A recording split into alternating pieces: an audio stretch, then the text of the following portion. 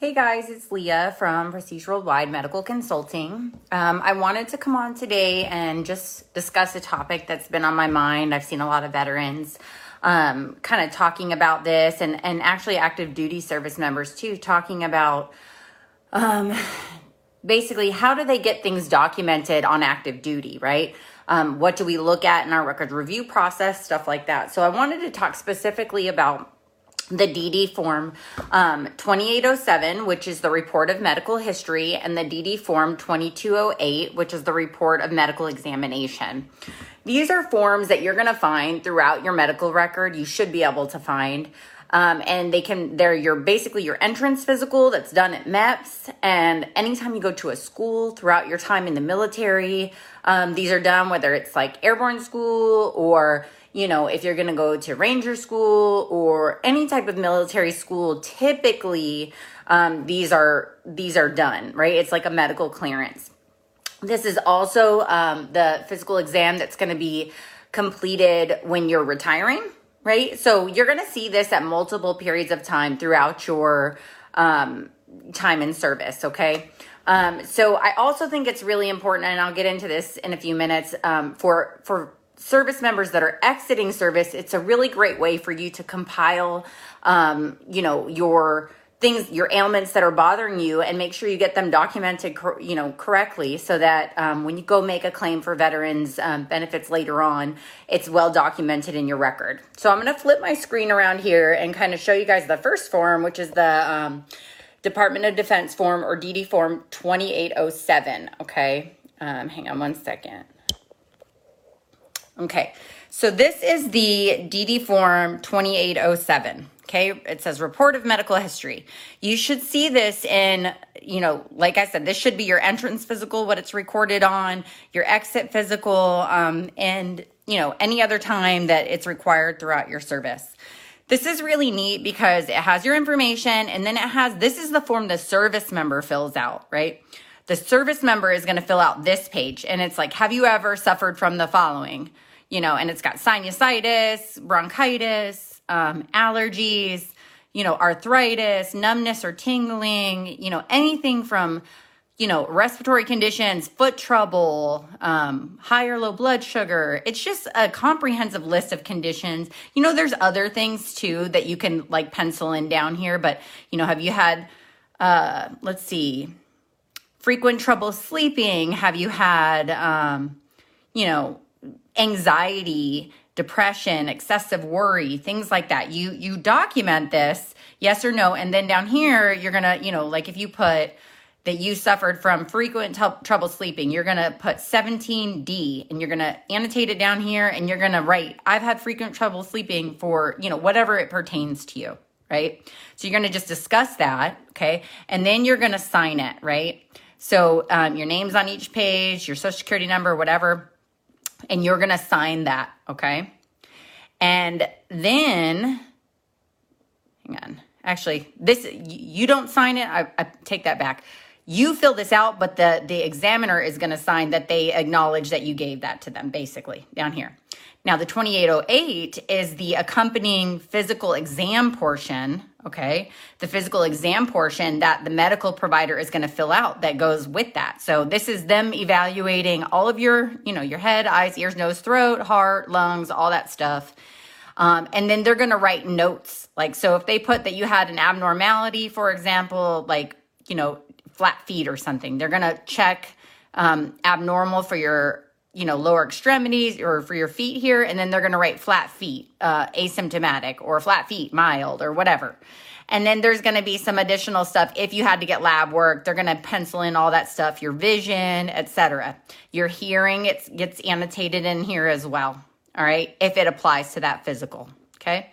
And then this is just a bunch of, a PULHES is your physical profile. This is not quite so important for you guys to worry about, but the most important parts I wanted you to be focused on were the fact that these are written records of snapshots in time of your history. So the good thing about this 2807, right? Remember, the 2807 is your report of your medical history. Yes or no, have you suffered from these conditions, okay?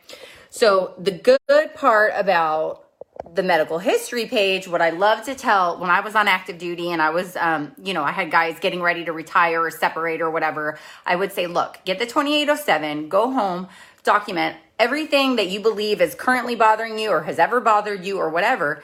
Write up that comprehensive list. And then when you come in, you don't want to necessarily, because your medical provider might not have time to go over 45 things with you on a visit. So, 6 months out, you could start documenting these things and schedule a visit and be seen for one or two of those things, right? So go be seen for one or two of those things at a time. That way, over time, you've got a visit for each one of those things.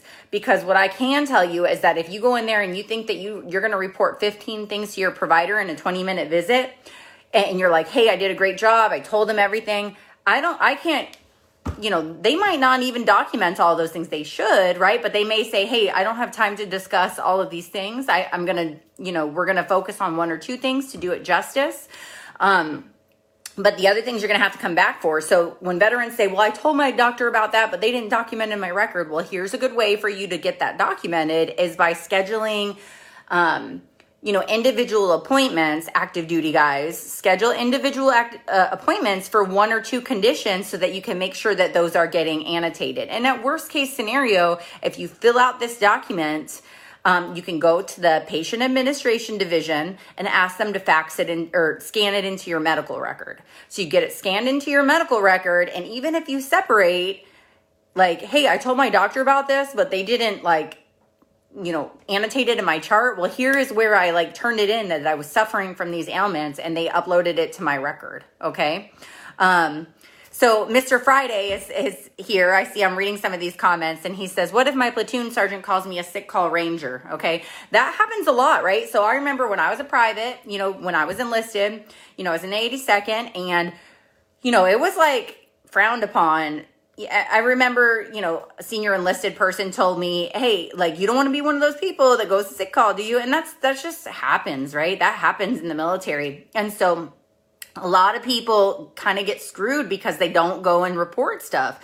Now, things like buddy letters can be helpful. Those can certainly be helpful. But again, you take this 2807 form, you fill it all out, you go up to the hospital and you say, can you please fax it? Can you please scan this into my record? And who's going to call you sick call ranger? Maybe you didn't get the appointments done, but there's at least some kind of written record that you suffered from these ailments.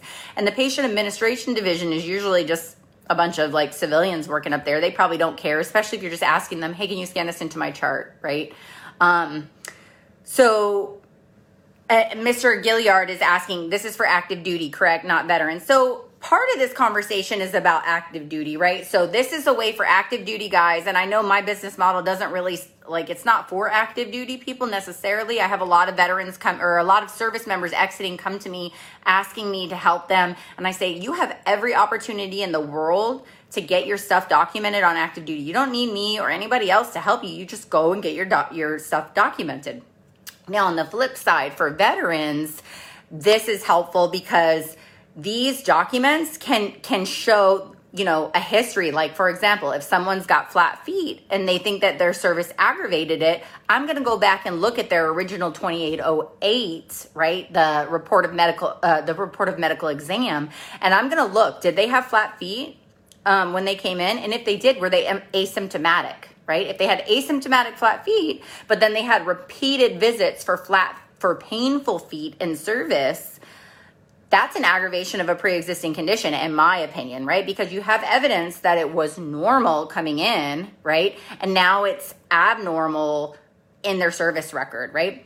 Additionally, when I write a letter, my first paragraph in my letter is always explaining who I am and my qualifications. And then I discuss the veteran. They had back pain. Hey, I have reviewed their documents for entering service. They complain of no back pain prior to enlistment. Their entrance physical shows that they had a normal examination for their back. They have repeated visits in service. And then we just discuss it, right? So these are good for you guys as veterans to look and see.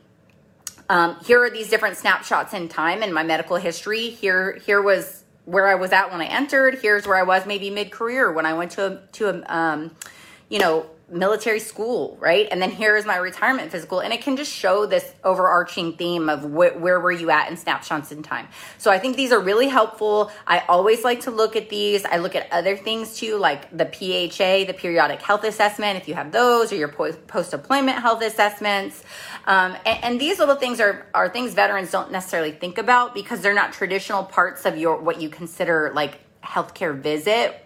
But they are healthcare visits, right? So those physicals that you have at periodic times in your life in the military can be definitely be medical evidence that you can show. When you were on deployment, you complained of breathing, having breathing difficulties, having this, having that, and so we look at those things. So I just want to empower you guys to think outside of the box, look at your medical records, look at some of these things, and I hope this has been helpful.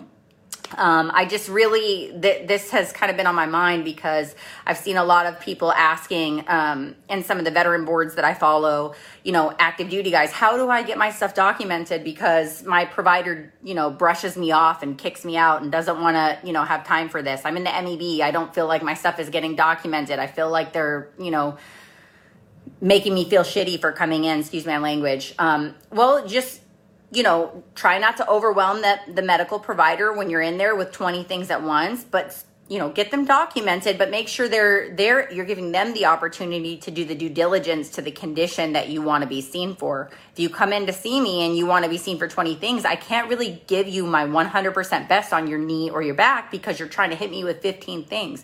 So schedule individual appointments for the things that you need to be seen for and just get them documented. So I hope this was helpful to you guys possibly thinking about getting out. I hope this is helpful for veterans to have looks at your medical records from service that maybe you didn't think about. ALTA came about in around 2004. So a lot of these documents are going to be in your hard copy record if you entered before 2004. So don't forget to look in your hard copy record. Mr. Friday's asking now, is allergic rhinitis presumptive now? So I'll answer a couple more questions here before I hop off. So something came out, and I'm going to post it on my Facebook, my business Facebook wall here probably today. I've seen it on a lot of other pages that the VA came out a couple of days ago and said that they're going to start granting presumptively conditions like asthma, allergies, and sinusitis in some instances for exposures in certain areas to burn pits and, toxins in the air. I think that's fantastic. I had somebody reach out to me since that's come out and ask, can I write a letter for that? And I'm like, well, I can write a letter. Yeah, but I don't, Nexus letters are never needed anyways. But especially in this situation, they're saying, hey, like if you were exposed and you have this medical condition, apply for it. Like just go for it. Get with your accredited agent, VSO, whoever, and go for it. I do believe, in my opinion, that a lot of those conditions applied previous to this to just the Gulf War presumption. The Gulf War presumption that's been out for years is more unexplainable illnesses. But in my opinion, things like eczema, allergies, stuff like that, chronic sinusitis, I think fits in that category. Sometimes some examiners and raters don't agree. Most times I think they do, but this literature that just came out, or this ruling that just came out, is going to be super helpful for veterans to really make that stick. And, the asthma cases I've seen and helped people with for burn pit exposure in the past have been very successful also. So now it's just more of a legal thing that they're saying, hey, overarching, we're probably going to take that. Let me look and see if there's any more questions I can answer. Let's see.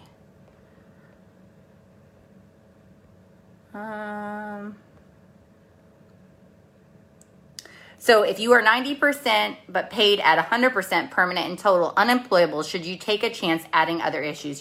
That's a really great question to ask whoever's helping you in the claims filing process. I'm not an administrative expert, but I always say if you think that you can get back into the work field, that's fantastic, so that you can if you can't and you're unemployable due to your disabilities, that's certainly, I'm glad you're being taken care of. But if you think that, you want to get back into the work field and perhaps you have some other things that can get you to scheduler 100%, that's something that you should definitely consider with your VSO.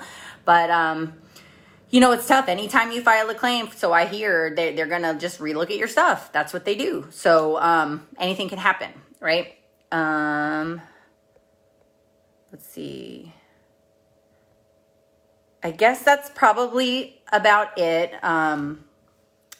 Somebody asked me what kind of services we offer, so I'll answer that real quick. I am not an accredited agent or a VSO or an attorney or anything like that, so I don't get involved whatsoever with the administrative portion of the claims filing process. I do, however, work with veterans that have fantastic accredited agents, VSOs, and there are many out there. The VA lists them, so I always tell that, like, here's a list that the VA has of great people you can reach out to. Your veteran service officer in every county can help you. What I do is I am a physician assistant.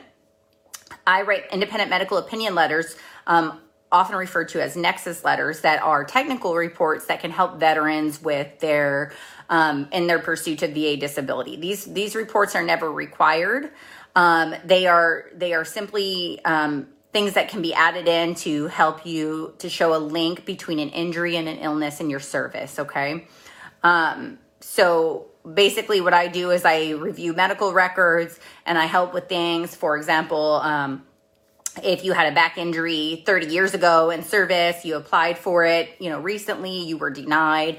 They may have said something like there was just no continuity and that was an isolated incident. But your report is that you just treated, you were told by the docs many times that your back just, this was it. You're going to have to deal with it. And so you took Motrin or what, it maybe didn't have a ton of visits. So we kind of help show with literature kind of how these things can be connected, right? So I never write an opinion that's just like, because I said so. It's like, well, here are the facts that I read from a medical standpoint in the history, and here's some literature that supports the opinion that this could be related, right? So I hope you guys found this helpful. I am going to jump on again soon, and if you guys have anything else you can think of you'd like to hear me talk about, I'm happy to do so. Have a great weekend. Thanks.